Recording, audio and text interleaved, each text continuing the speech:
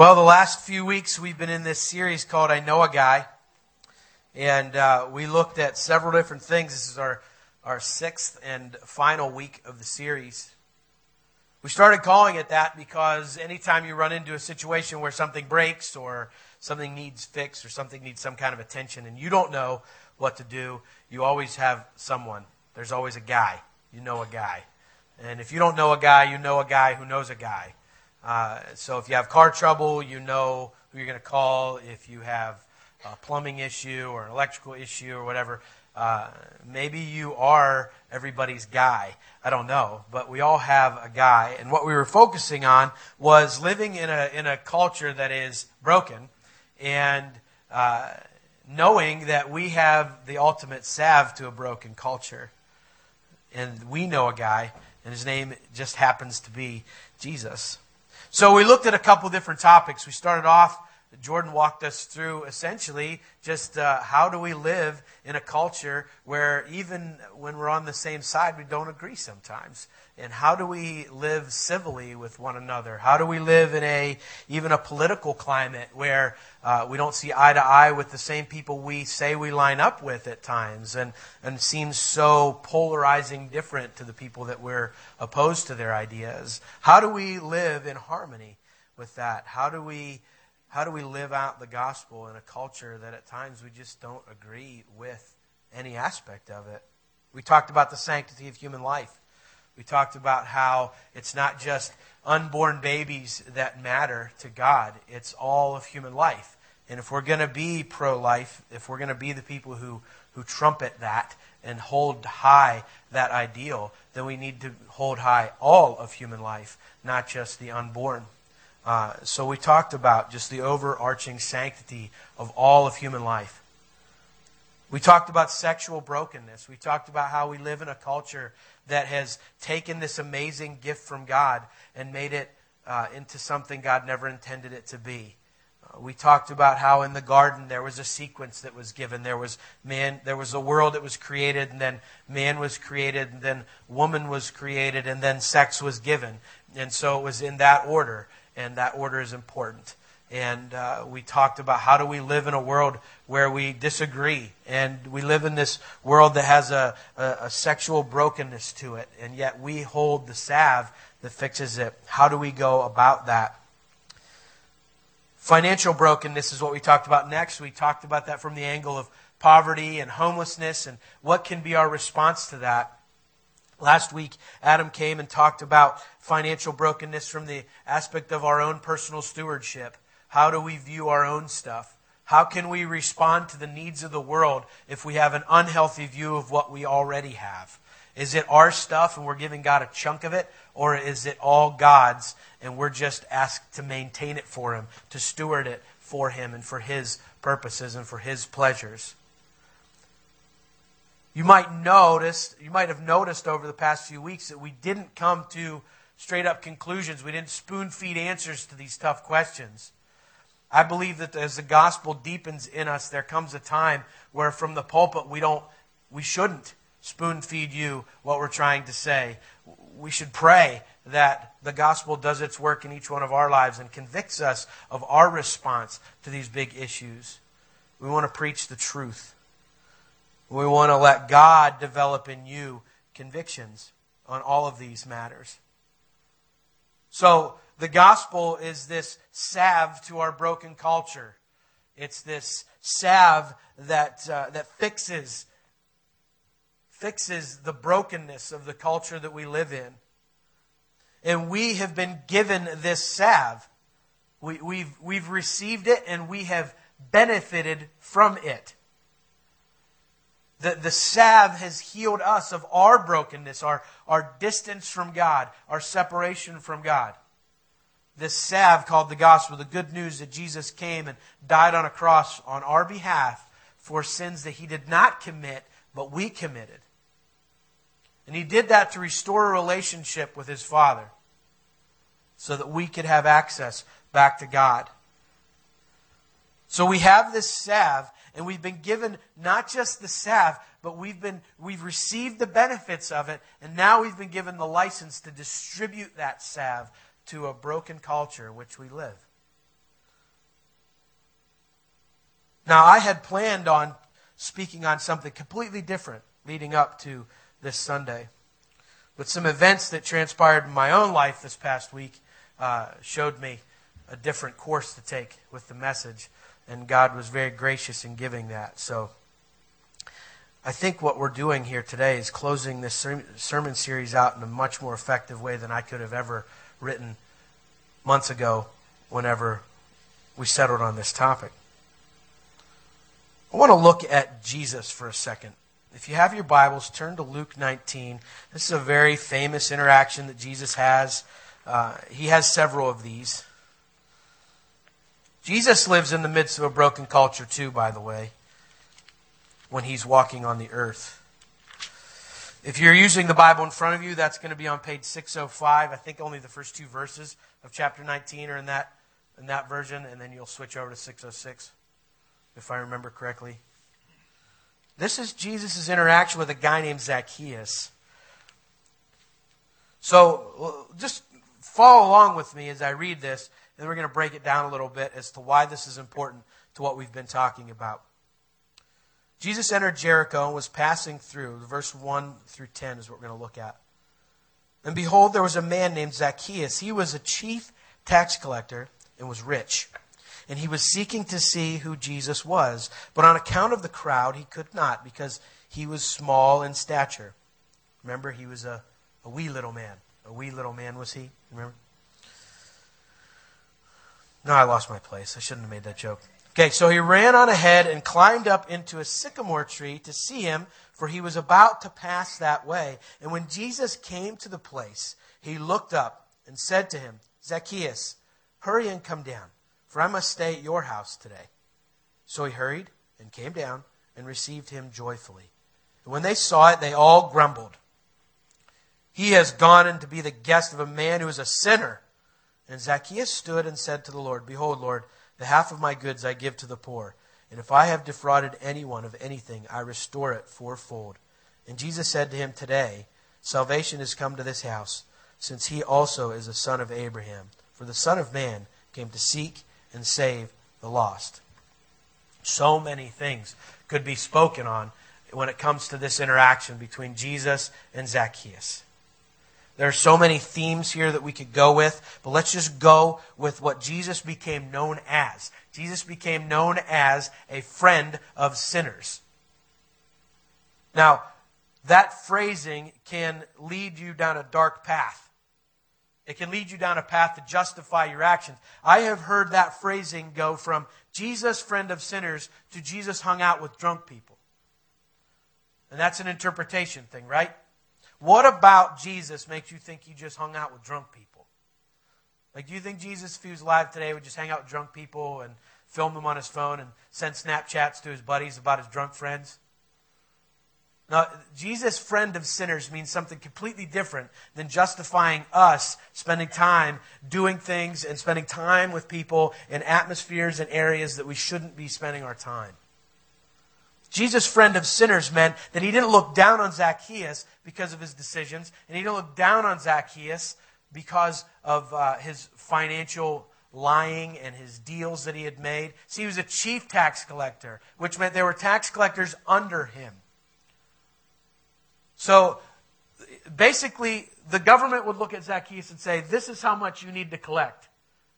I don't care how much you collect, but this is what you need to give us.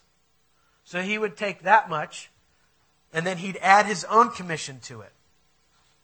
And then he'd go to his tax collectors who are under him and tell them, this is what you need to give me. I don't care how much you charge the people that you go and collect taxes from, but at the end of the day, when you turn in your taxes, this is what you give me. So he has this exorbitant amount, and then they inflate it to make their cut. That's why people hated tax collectors. Because they were all shysters, right? I said were. Okay, I'm not talking present tense. But that's how it worked. So nobody liked this guy. Nobody liked this guy. And he knew it. He was a short guy. So when the crowds came to see Jesus, he couldn't find a spot, a good vantage point. So he did what was probably a very humbling thing for him. And he climbed a tree so that he could see Jesus. hoping, probably, that Jesus would just walk on by and he could say, I saw Jesus. It's kind of like going to a victory parade. It's not like you get to jump on the float and hang out with the winning team, but you were there. You could say, I was there, right? Anyone go down to the city in 2008 when the Phillies won? I know Roe did. So, you could say, I was there. I saw it. I went and I saw the players go by. I was that close to them. That's all Zacchaeus wanted out of this. He wanted a good vantage point that when Jesus, this guy he had heard all about, came by, he could see him. That's what he wanted.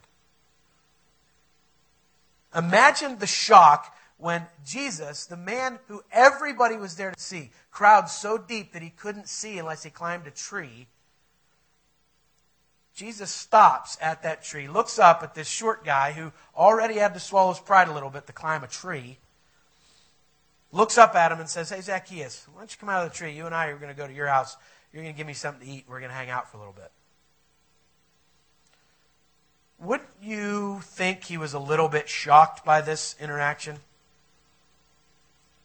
Now, I want you to notice that that's all Jesus says to him. That's all he says to him. We don't have any record of anything else that Jesus says to him before he decides to give away his wealth. Before he decides to make right everything that he had made wrong. He had spent time with Jesus, and it completely changed his outlook on life. Jesus stepped into his reality. Jesus, in the midst of a broken culture, in the midst of a culture that looked at this guy as a second-class citizen and a person who was a problem to be solved, not a person to be loved, decided to just stop. Wherever he was going to go and however he was planning to get there and whatever he was on his way to do, it ceased being the most important thing in Jesus' life, and Zacchaeus became the most important thing in Jesus' life in that moment. And I think it's a beautiful picture of how we are to live amongst a broken culture. You see, because the gospel is a transforming force.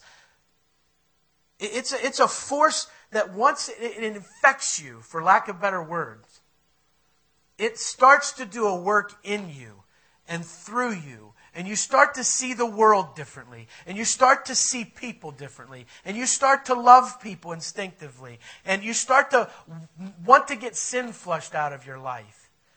It's a phenomenal thing that no one can explain apart from Jesus.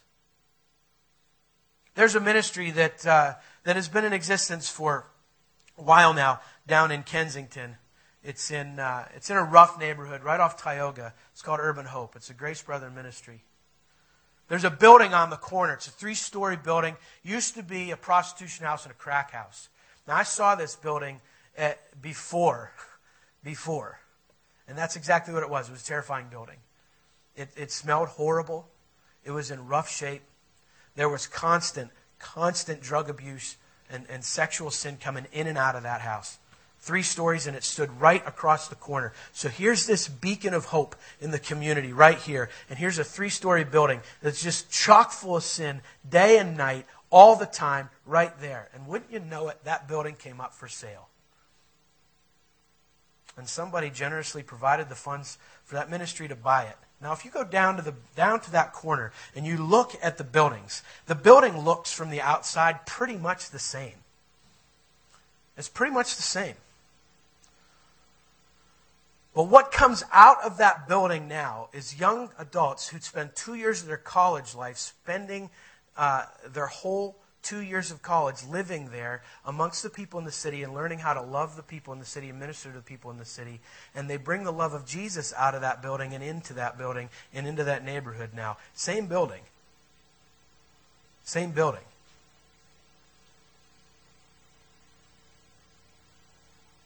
And I think it's a beautiful picture of what the gospel does in us. You see, when you receive Christ, you don't look in the mirror in the morning and be like, oh, I lost 40 pounds. That's great. My hair's growing back. I'm not gray anymore. Hey, look, my knees work again. This is awesome. wow, my memory came back. Hey, all my financial problems are fixed. Oh, look, I'm healthy again. The cancer's gone. Thank you, Jesus. You see, when we receive Christ as a transforming force in our lives, the outside is most likely going to look exactly the same. But the product that is coming out of you is completely different. It's completely different. When you're down in Kensington at night and you're wearing a green hoodie that says Urban Hope, you feel like you're walking around in a bulletproof vest. Because they have garnered a respect in that neighborhood. It doesn't feel unsafe. I've walked around the city in that section at night with junior high kids. I don't tell their parents what we're doing until after we get back. And if you're down there during the day and you don't know anything about it, and you don't know anything about the city, most of you who live close by probably stay as far away from that section of the city as possible. For a myriad of different reasons. This is a group of people that have been flocking there to a building that used to house a whole lot of sin. After they bought it, I was in the building. Dusty was in the building as they were doing the demo work. And it was disgusting. I mean, I wish I could come up with some more colorful words for what that building looked like whenever they started doing the demo work. And to see what it looks like today is a completely different thing. Now, I'm not sharing that as a huge plug for the ministry, although I have a lot of respect for it. I'm saying that because this building is a beautiful picture of what the gospel does in and through each one of us. So let me ask you the question. Is the gospel deepening in your life? Is that leading to lifestyle change? Or is it just something you say you do? Look at Acts chapter 4 with me. Acts is an amazing book of the Bible. I encourage you, if you're looking for something to just read through, start at verse 1 in chapter 1 and just start reading. And take notes of all the things that are happening. Because it's just a constant snowball of stuff that's happening in the early church. Just explosion of the gospel, left and right. Lessons learned and action taken. It's on page 630 if you're looking at the Bible. It's in front of you there. Listen to this. This is in Acts chapter 4. I'm going to start at verse 1, read through verse 22. Peter and John are before the council here. It says, "And as they were speaking to the people, the priests and the captain of the temple and the Sadducees came upon them, greatly annoyed because they were teaching the people and proclaiming in Jesus the resurrection from the dead. And they arrested them and put them in custody until the next day, for it was already evening. But many of those who had heard the word believed, and the number of the men came to about 5,000. On the next day, their rulers and elders and scribes gathered together in Jerusalem with Annas the high priest and Caiaphas and John and Alexander and all who were of the high priestly family. And when they had set them in the midst, they inquired, 'By what power or by what name did you do this?' Then Peter, filled with the Holy Spirit, said to them, 'Rulers of the people and elders, if we are being examined today concerning a good deed done to a crippled man, by what means this man has been healed, let it be known to all of you and to all the people of Israel that by the name of Jesus Christ of Nazareth, whom you crucified, whom God raised from the dead, by him this man is standing before you well. This Jesus is the stone that was rejected by you, the builders, which has become the cornerstone. And there is salvation in no one else, for there is no other name under heaven given among men by which we must be saved.' Now when they saw the boldness of Peter and John and perceived that they were uneducated, common men, they were astounded. And they recognized that they had been with Jesus." Remember that. "But seeing the man who was healed standing beside them, they had nothing to say in opposition.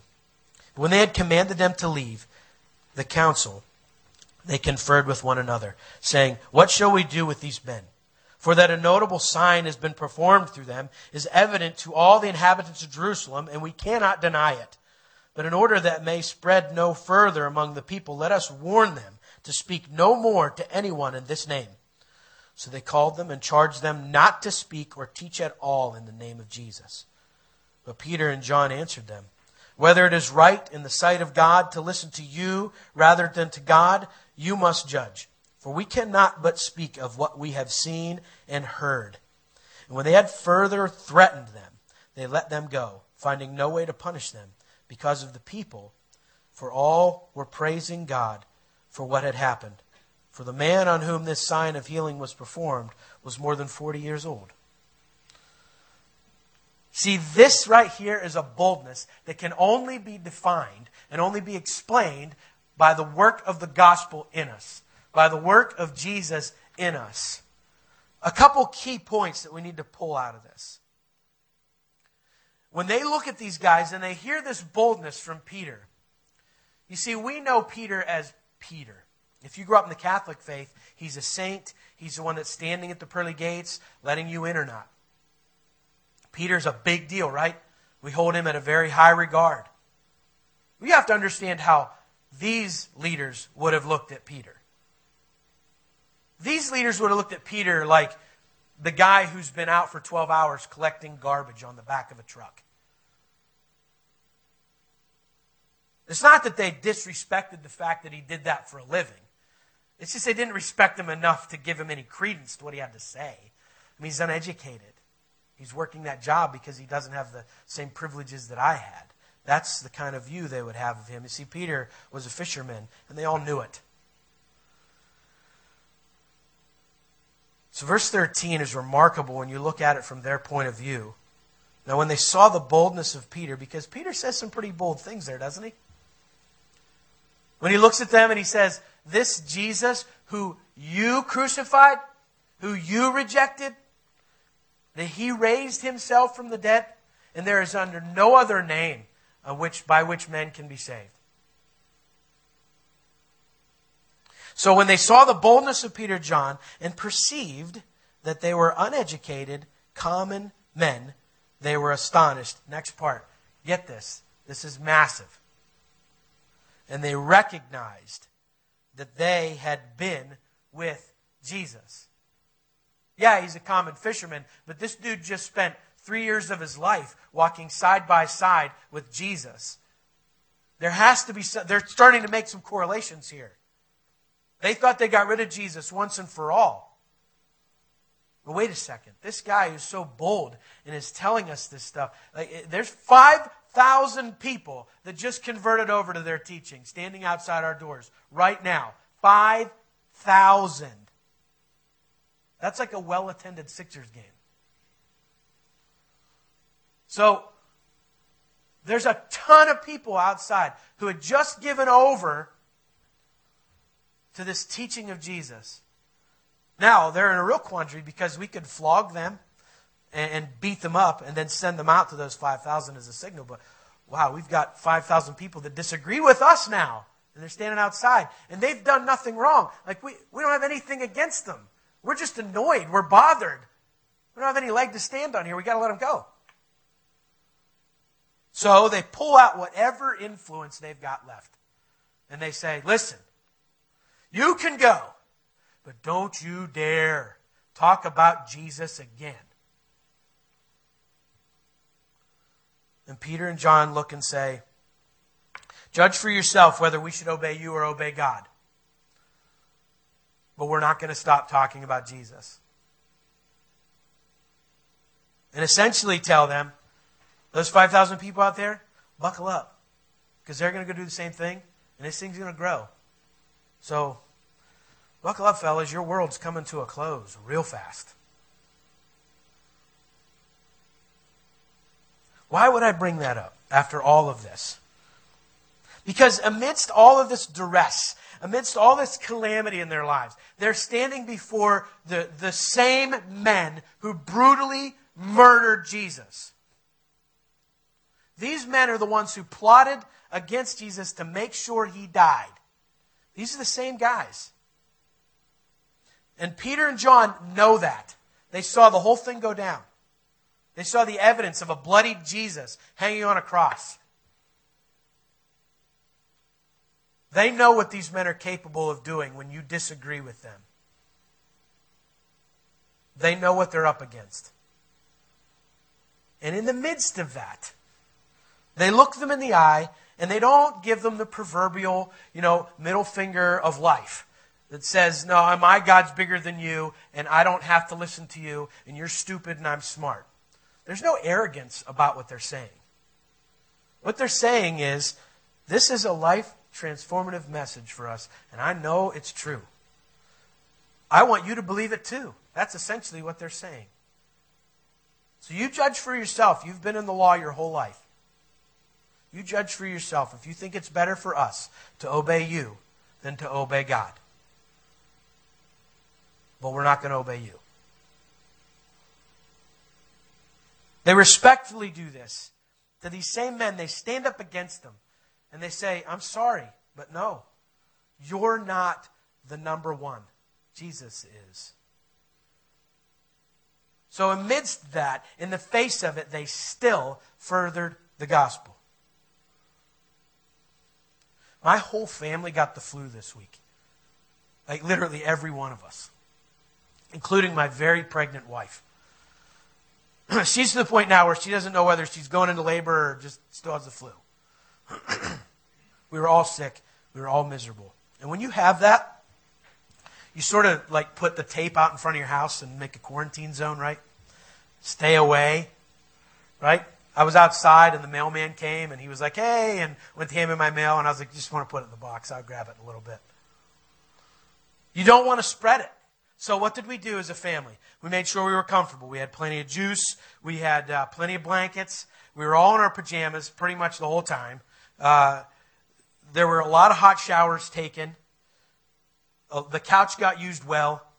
We watched more movies and more Netflix than we have in probably the last 6 months combined. Why? Because when you're sick, you don't want to spread it to the people around you. You don't want to give it to anybody. And you just need to be comfortable because everything else feels miserable.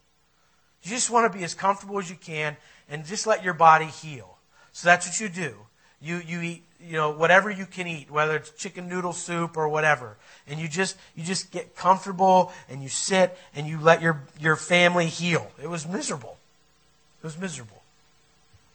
Not much sleep happens. I mean, it's really gross, right? Why would I tell you that? Except for this.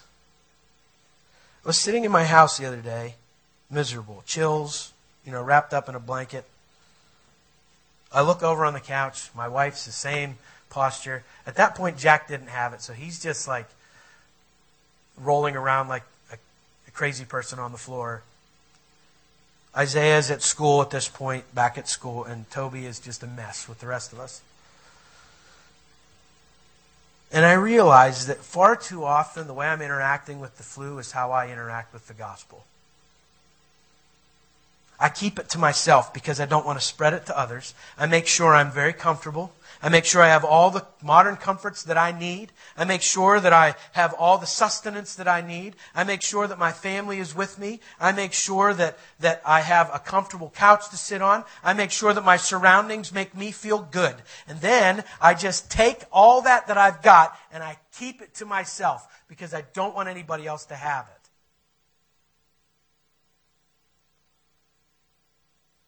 So I take this life-giving message and I treat it like it's a plague. I treat it like it's a disease. I treat it like it's going to get somebody else sick.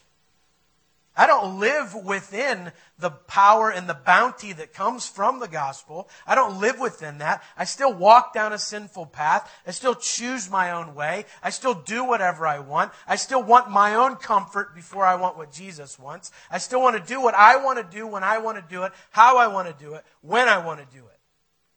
Period. And if anyone catches that along the way, well, praise God. Maybe they'll come to our church. So we just live in this comfortable quarantine zone our entire lives.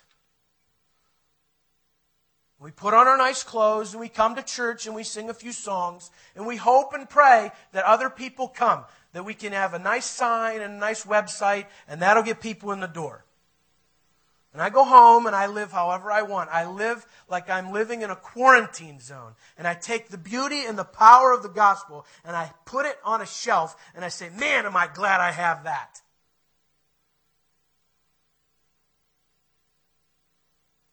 And this beautiful message that gives life to the world around us. You see, we haven't just been given the salve that fixes the world around us. We haven't just been given the license to distribute it. We have been given the command to distribute it.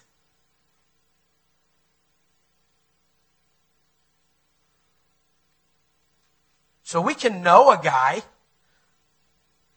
If we ever call him, nothing ever gets fixed.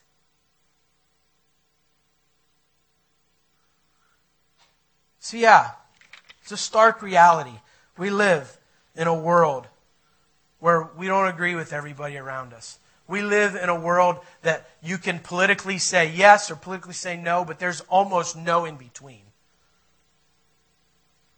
You can live in a world where babies can be murdered and refugees can be cast away like they don't matter.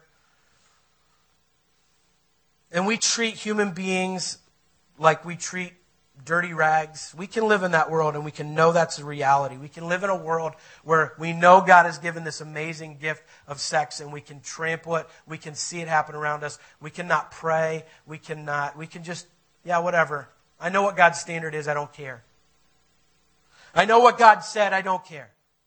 We can live in a world that is financially broken and we can see poverty and homelessness around us and we can do nothing. We can live in a world where we have so much bounty and give so little. That's the world we can choose to live in.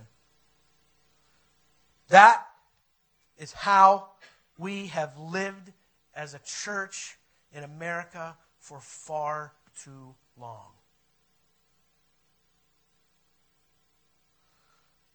See, the gospel is transformative. It's doing a work in us. It's just constantly deepening the more you desire to understand it. You'll find yourself doing irrational things like Zacchaeus did because he spent time with Jesus. Zacchaeus bankrupted himself to pay back people he stole from. If Zacchaeus had any friends, I'm sure some of them would have pulled him aside and said, dude, we appreciate this whole Jesus thing you're talking about, but what you're doing is kind of crazy. Like, you're not going to have anything left. And the only difference in his life was Jesus. Completely different. The men on the road to Emmaus at the end of the book of Luke spent the whole day walking 7 miles back to their house and realized they'd spent time with Jesus, and they get up and run back to Jerusalem. Why? Because they'd spent time with Jesus and they wanted other people to know. I don't know what your response to the gospel will be. But no response is not the gospel. If your life is not transforming, if you don't find a desire to sin less, if you don't feel conviction in your life to be more like Jesus on a regular basis, this gospel thing you say you have, you might not have it. We can't lie to ourselves, convincing ourselves that morality is all that matters. Or we're nice people and we're kind. And we attend church. We read our Bibles and we pray. That's not enough. Because if that stuff isn't attached to a deepening desire and a love for Jesus inside us, then we'll just continue to live within a broken culture and be broken ourselves. The difference between knowing the gospel and not knowing the gospel is accepting the fact that you're broken and that Jesus is the only one that can fix you. And once you have that salve, you take it to the rest of the world that knows that they're broken too. You don't try to sell them on it. You live it out in front of them. You pray for ways to show the love of Jesus to those around us. And we pray constantly that God deepens our desire. We have to make Jesus 100% all to us, not just a part. All of it. God, thank you that you give us the freedom to talk to you, the freedom to walk down a path that maybe you wouldn't even deem worth our time, a path that is sinful at times. God, you allow us to walk in directions that are not best for us. And in that, hopefully, we see your grace, we see your mercy, we see your response that is true and honorable, and we run towards it. We see you, and we want you. God, we're going to have questions. We're not going to get it perfect. We're going to screw it up sometimes. But your grace saved us from the pit of our sin. So I know your grace can save us when we mess up. Your grace conquered sin for all time, past, present, and future. So I know when I screw up, your grace can fix me. Your grace can cover me. I know that's true. So God, may we be the people who don't live to take advantage of that grace, but live in it and live with a burning desire to show it to all those we come in contact with. May you 100% truly be all to us.